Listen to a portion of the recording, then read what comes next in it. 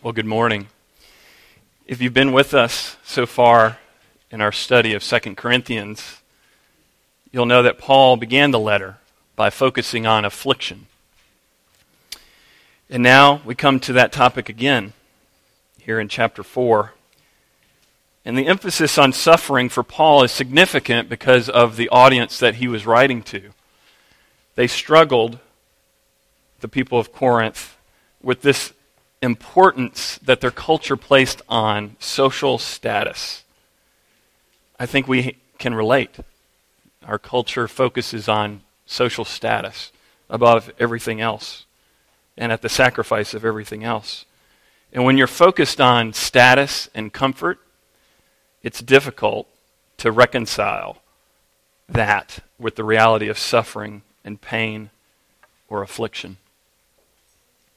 For all of us, life has many ups and downs. Suffering has been common to the human experience since the fall and since sin entered in. We all know this, and yet we like to suppress it. And not only that, but the greatest struggle for all human beings is the struggle that every single one of us is facing right now, every day that we live. It's a day that we live closer to our death. And that reality that none of us will escape. So I know it's sober to consider that, but it's true. And Paul here in 2 Corinthians is showing not only is suffering a part of the human experience, but it's crucial for the believer. It's crucial for Paul that suffering exists in the Christian walk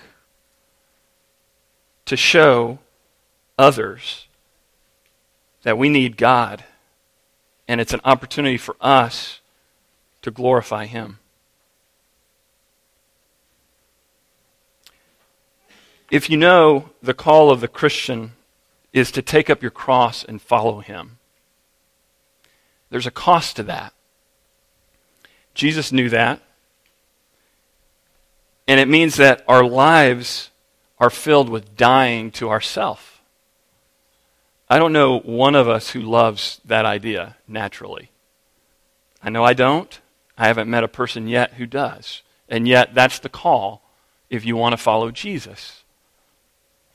It's costly. And that's where the fight of faith and suffering meet for the Christian.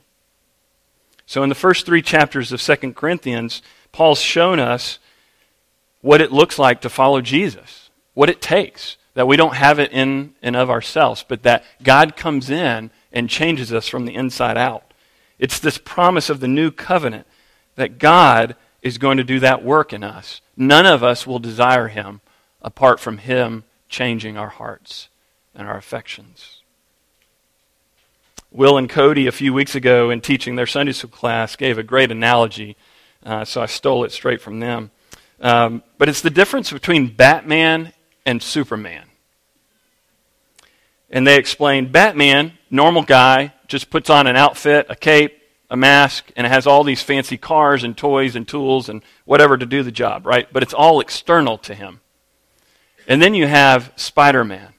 He's bitten. He changes from the inside out. The power comes from within.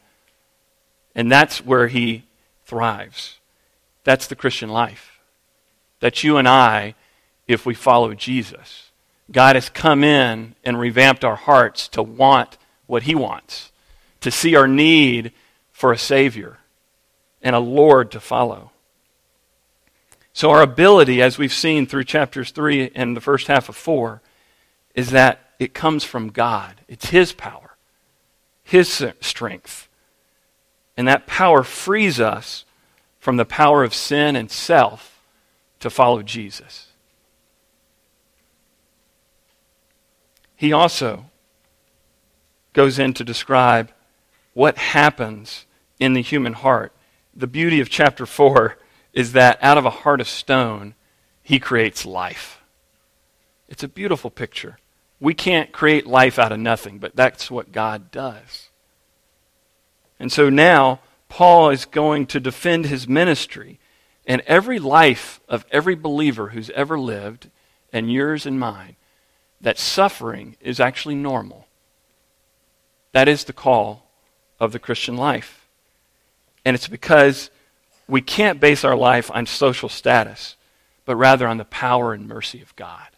So we're going to see that this morning. And I want to give you an encouragement, because Paul tells us how every believer can face suffering with hope. So this morning, my only objective is one. I want to encourage you, if you are facing suffering this morning, I want to encourage you to continue to believe and walk in faith, trusting God. And if you're not suffering, I want to prepare you for the suffering that will come. No matter how good your life is, something is going to come, and I don't want you to be rattled by it. I want you to see and savor Jesus because of it. Would you stand with me in honor of God's word? We're going to read from 2 Corinthians chapter 4, starting in verse 7. But we have this treasure in jars of clay to show that the surpassing power belongs to God and not to us. We are afflicted in every way, but not crushed, perplexed, but not driven to despair, persecuted, but not forsaken, struck down, but not destroyed, always carrying in the body the death of Jesus, so that the life of Jesus may also be manifested in our bodies. For we who live are always being given over to death for Jesus' sake, so that the life of Jesus also may be manifested in our mortal flesh. So death is at work in us, but life in you. Since we have the same spirit of faith, according to what has been written, I believed, and so I spoke. We also believe, and so we also speak, knowing that he who raised the Lord Jesus will raise us also with him and bring us with you into his presence. For it is all for your sake, so that as grace extends to more and more people, it may increase thanksgiving to the glory of God. This is the word of the Lord. You may be seated. So I'm going to take 2 steps this morning. The first step's going to be brief, but it's the main point of this entire passage. And then the second step is going to be 4 encouragements for you to cling to in the midst of suffering. So what's Paul's main point here? Why suffering? And then what do we do with the suffering that we face? He summarizes his entire message of this passage in verse 7. He describes both the what and the why. He says, we have this treasure in jars of clay. That's the what. He tells us what the treasure is. A treasure is not a certain social status. It's not a certain balance in your bank account. It's not a certain career, a certain family, a certain amount of good deeds. If that's all you have, friends, you're lost. And you ultimately don't have any hope. But that's not what Paul tells you. The believer, he says, we have a treasure. What is the treasure? The treasure is that we have the glory of God in the face of Christ Jesus being shown in our hearts. It's verse 6, right before this. This treasure is beautiful, it's glorious, it's true. It's the fact that God has displayed his glory in the form of Jesus, and he's given us taste buds to love that flavor. We love the gospel. This is the best news in all the world. This is the gospel. And if you don't know Jesus as Lord and Savior this morning, this is where it starts. You can't suffer well unless you have Jesus. This treasure, that's what sets a person free. It's what describes the new covenant, that God does a work from inside out. We see Jesus clearly and our need for him instead of rejecting him and promoting ourselves. That's the gospel. We love him and want to follow after him.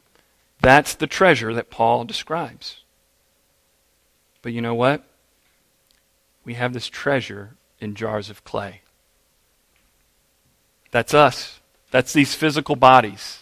We can dress them up in suits and nice clothing and makeup and whatever else you want to put on the external, but we can't change what we actually are. Just merely a jar of clay, fragile and broken, cracked and common. Nothing special about this jar of clay. And on the surface, it doesn't seem right, does it? Why would you put such a valuable treasure in a vessel that is so fragile?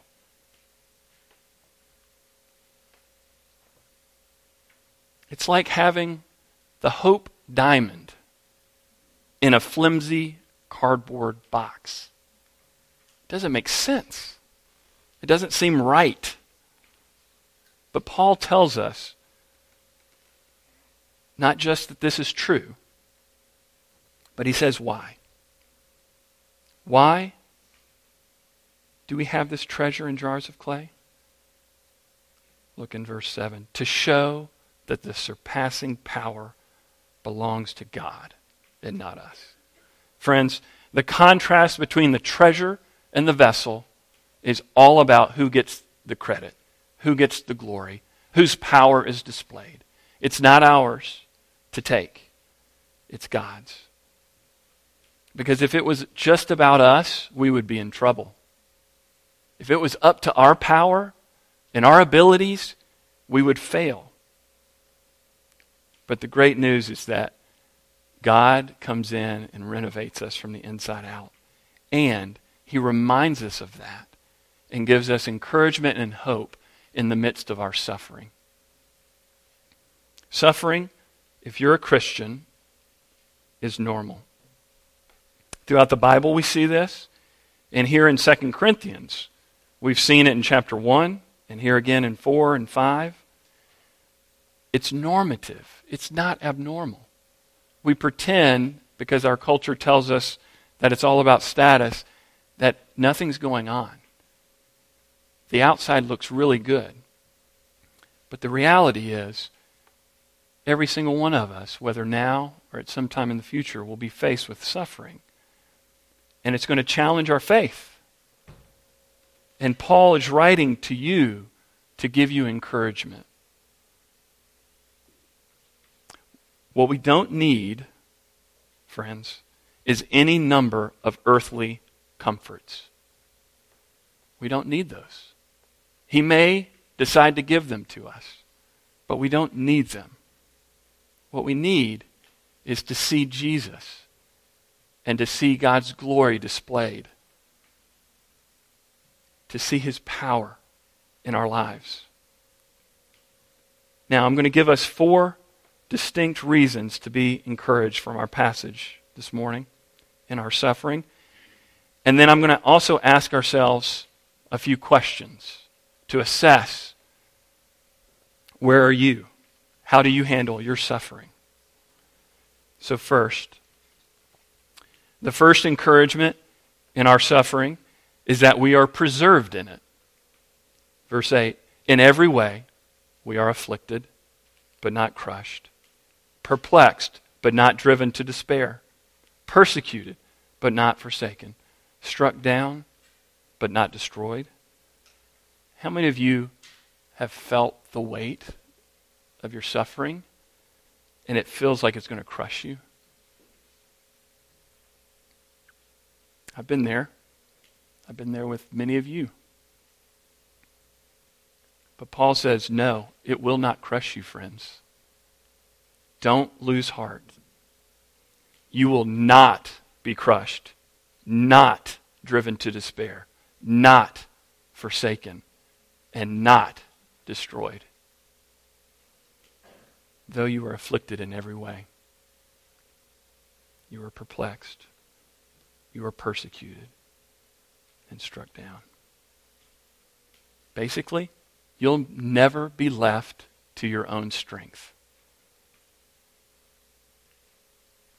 The emphasis is that our suffering is too much for us if it's just up to us and the resources we have by ourselves. But it's not too much when we are in Christ. Friends, though our suffering is real and painful and weighty, and it seems too much, the suffering that you are going through does not exist outside of God's power to sustain you. Who's doing the preserving after all? The one who sustains you, friends, is the one who holds everything in the universe by the word of his power. Hebrews 1:3. The one who sustains you is the one who said, "Let light shine out of darkness," and everything was created. The one who sustains you is the one who spoke a word and created life out of a heart of stone. God does all of this to show the surpassing power that belongs to him. Friends, that's the one who sustains you in your suffering. He gets the credit. He gets the glory. He sustains you, preserves you, and holds you fast. So in your suffering, remember that God will sustain and preserve you. He has promised to bring you to the end. Are you a jar of clay? Yes, you are, as am I. But a jar of clay that has been given a treasure that is infinitely valuable and will far outweigh the ups and downs of your life, even death. What should we watch out for in our suffering? We should watch out for self-reliance and self-hatred. Are you attempting to draw yourself out of your suffering? Pull yourself up by the bootstraps? Are you trying to take credit for a change of circumstances or relief from your suffering without acknowledging God? What about on the opposite end of the spectrum? Are you quick to beat yourself up? Are you hypercritical? Do you lose hope and give up? Be on guard. God stands to remind you that he is for you, and his power is surpassing your suffering. Second, in suffering, we see God's grace multiplied. This is found in verse 12 and verse 15. God's grace gets multiplied through his suffering servants. This isn't naturally what we want, obviously. And again, our culture tells us that something has to be wrong with us. But the truth is, friends, they're right. We do have a problem. What's wrong is they don't see clearly the allure of a treasure that moth and rust and death will destroy. They have no hope for you, friend. Only God does. The promise of a good career or enough money or the right social status to be seen and accepted in the right social circles, none of that will help you when you suffer. But God does. His grace is multiplied to you in your suffering. So not only does he sustain us, but he brings us through our suffering, either in this life or the life to come. But he also works through us to show others their need for him. We saw it in chapter 1, verse 6 already of 2 Corinthians. If we are afflicted, it's for your comfort and salvation. If we are comforted, it's for your comfort, which you experience when you patiently endure the same sufferings that we suffer. Through affliction, God brings salvation. We see it here in chapter 4, verse 12. So death is at work in us, but life in you. This, friends, is grace upon grace upon grace. Your suffering, my suffering, it's not in vain. It has a purpose. Its purpose is to multiply the grace of God so that salvation extends to more and more people. Friends, there is never a time that God is not at work in your suffering.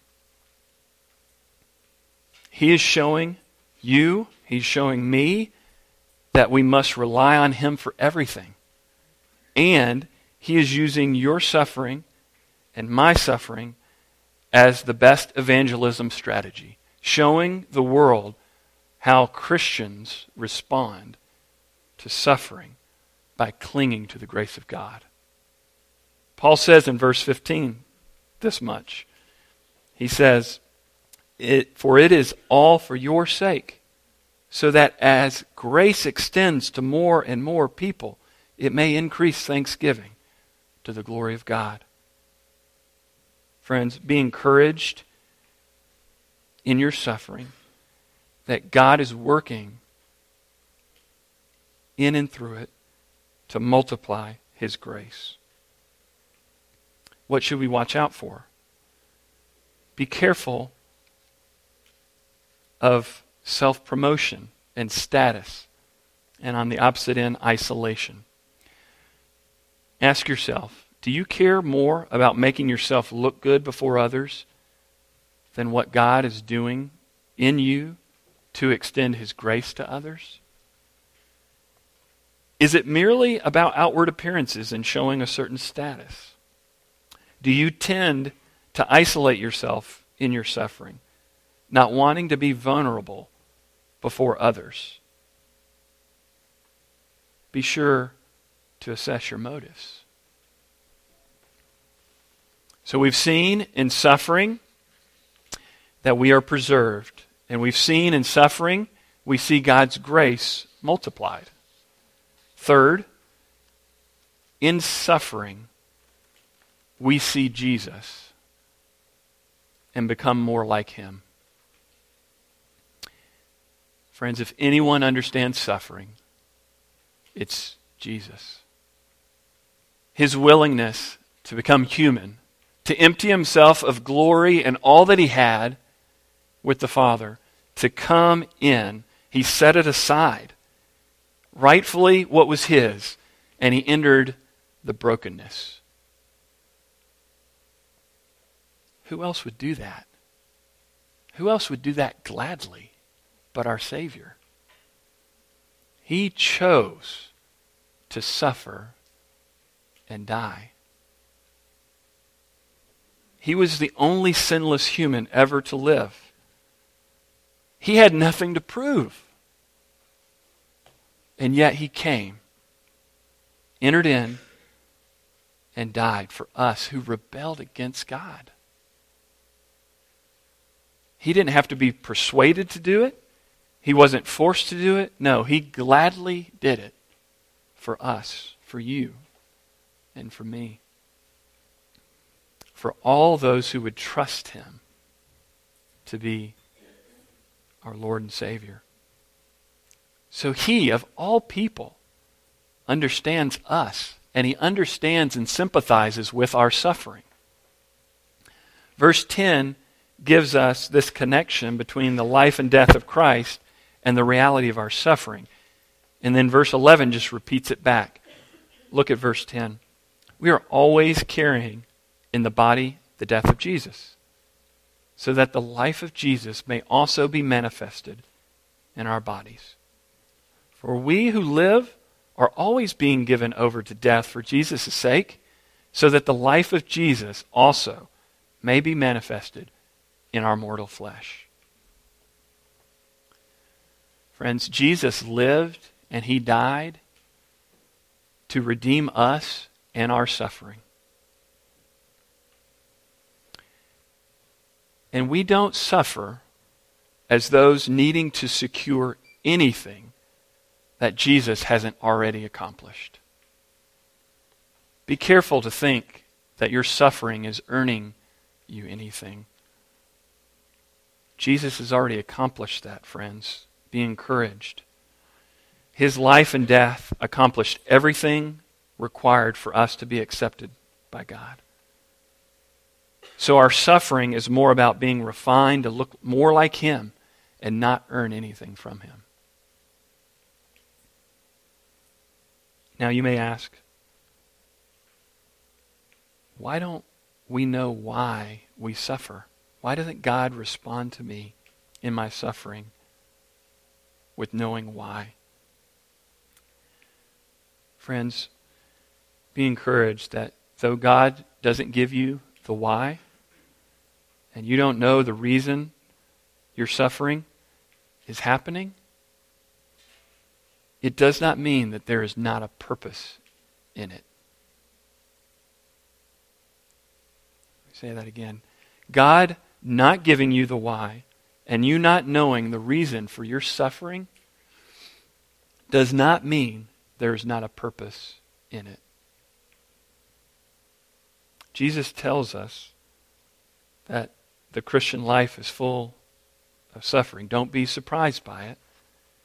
Didn't He say, "Behold, I'm sending you out as sheep in the midst of wolves. So be wise as serpents and innocent as doves. A disciple is not above his teacher, nor a servant above his master." The life and death of Jesus is no different than what our life should look like. Jesus also said, "If anyone would come after me, let him deny himself and take up his cross and follow me." There is a cost to following Jesus, friends. But Paul encourages us by reminding us that we have a treasure that is far more valuable than anything else we could have. And the life of Jesus is manifested in us through our suffering. He meets us in our suffering. He gives us more of Himself in our suffering. We don't want to miss out on that. We don't want to miss meeting God and seeing Jesus in our suffering. So what should we watch out for? Be careful and be on guard against complacency and complaining. Do you easily give in and give up when faced with hard things? Do you lose your desire for spiritual things in the midst of suffering? Do you quickly respond to difficulty with complaining to others about others? Be careful to examine your heart. And fourth, in suffering, be encouraged as we are reminded of the resurrection. Friends, what encouragement would it be if all we had was the life and death of Jesus? Well, you know, Paul answers that question in the first letter to the Corinthians in chapter 15. It's the most detailed passage about the resurrection, I think, in the Bible. And he says this, "And if Christ has not been raised, your faith is futile, and you are still in your sins. If in Christ we have hope in this life only, we are of all people most to be pitied. But in fact, Christ has been raised from the dead, the first fruits of those who have fallen asleep. For as by a man came death, by a man has come also the resurrection of the dead." The resurrection of Jesus means that death has no more power. Death has lost its sting. Death is no longer the final word, and neither is your suffering, friends. You are defined not by your suffering, but by your Savior. And your Savior has been resurrected. He lives. He has redeemed us and will one day make it complete. So you can be encouraged that resurrection and redemption will happen for those who are in Christ. Look at verses 13 and 14. We believe, and so we also speak, knowing that he who raised the Lord Jesus will raise us also with Jesus and bring us with you into his presence. You can trust that God is working through your suffering. Your suffering does not minimize God's promises to you, though that is the temptation, is to doubt. Is God for me in this? Are his promises still true? Maybe they're true for everybody else, but what about me? You ever find yourself asking that question? I have. But God is at work in and through your suffering.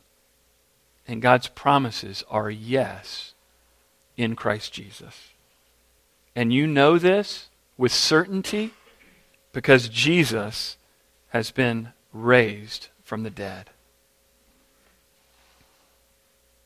So whatever you're facing, whatever suffering you look like, whether now or in the past or something that is to come, it will not and is not the final word.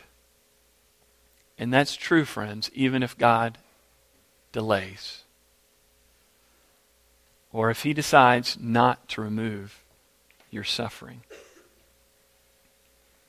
The promise is certain. Resurrection and redemption will happen because Jesus is alive.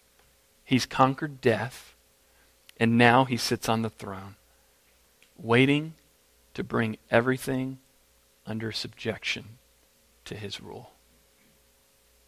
That's true. That's what you cling to when you're suffering.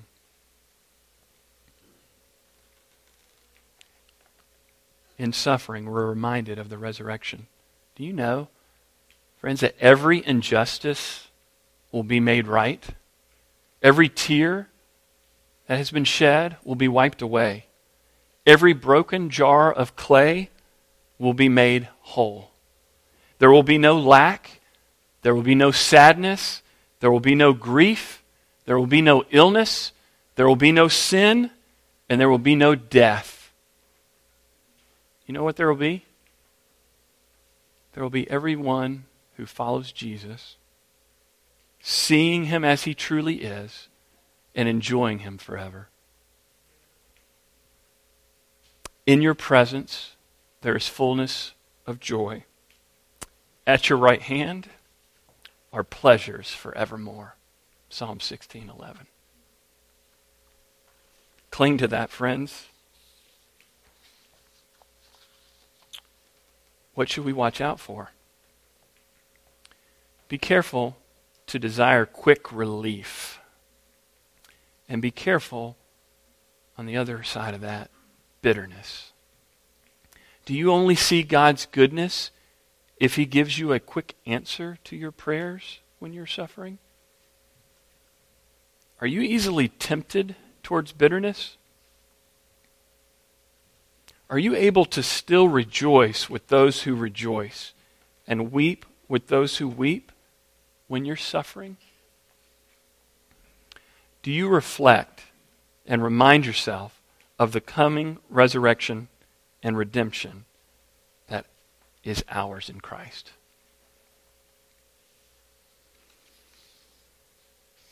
I want to conclude this morning by sharing briefly a little bit of my personal story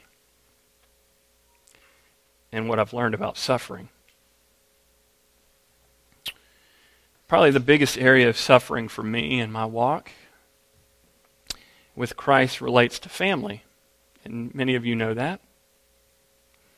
Specifically, the struggle with infertility. You know, obviously, most people when you're young, newly married, you think about family. It's one of the big things, right? And you think about how many kids you're going to have and how perfect everything's going to work out and all of that. And that's not bad. You can have those hopes and dreams. But the reality is our expectations aren't always met. And I stand here today telling you that that's actually a good thing when your expectations aren't always met. Because after 4 years of asking for more children, and the answer being repeatedly no, at first, you know what you tell yourself?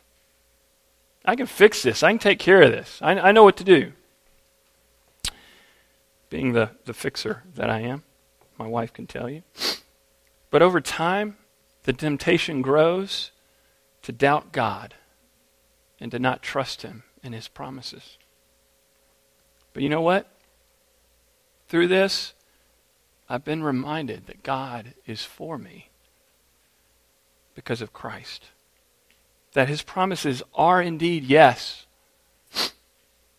Even when we don't see the circumstances that we want or have all of our expectations met.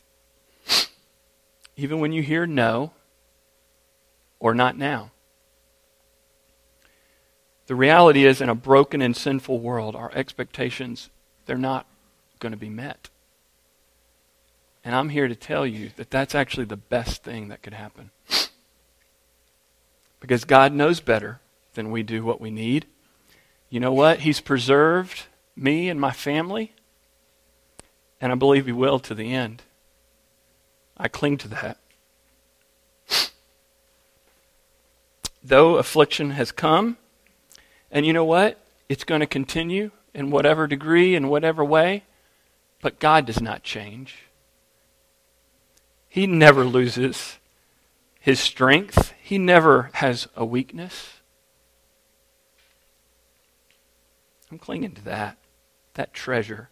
I'm just a broken jar of clay. And you know, the temptation towards isolation in it, to avoid having to be vulnerable to others, you've probably experienced that yourself. But you know what? We've learned to have hope by living in community with fellow sufferers. We have been comforted by that. Just as Paul said in chapter 1, you have comforted us. And we thank God for that. So don't be in isolation and hold that back. You don't have to cast it and broadcast it to the world, but invite others in to be encouraged. And you know what? The biggest fight, the biggest temptation is that our treasure would be anything, no matter how good the gift is, anything other than God Himself. That's the biggest temptation. Friends, we have a beautiful foster child with us for now. We see that God's worked out many things that we would have never fathomed 4 years ago. But I also want you to know that having more kids in our family is not our hope. It will never satisfy us the way that God alone will. So check and ask yourself the same thing. What are you hoping for? Because the only thing that can satisfy you and me is Jesus. And He stands to offer you Himself right now. All you have to do is cry out. Okay? We want more of God. And if suffering is what it takes, so be it. Because that treasure is infinitely valuable and sweet and savory and will preserve us until the end. Our suffering, our infertility, our misplaced expectations are not the end. It will be redeemed. It's guaranteed. But we have this treasure in jars of clay. I want to end with giving you an image of this jar of clay. At the beginning, we talked about how broken and shattered and weak and fragile it is. But let me give you a different glimpse of it. Think about that broken and cracked jar but that it has a treasure inside of it. And this treasure is the brightest, glorious thing you've ever seen. And it shines through that broken, shattered jar of clay so that everybody around it sees nothing but glory. Friends, you and I are those jars of clay. The glory of God has shone in our hearts and will be displayed for all of the world. So we are not the ones being seen, but Jesus is going to be seen. And we would do well to remember, in suffering, we're preserved. In suffering, we help others to see our treasure. In suffering, we look to Jesus. And in suffering, we need to remember the resurrection. So, verse 16, we do not lose heart.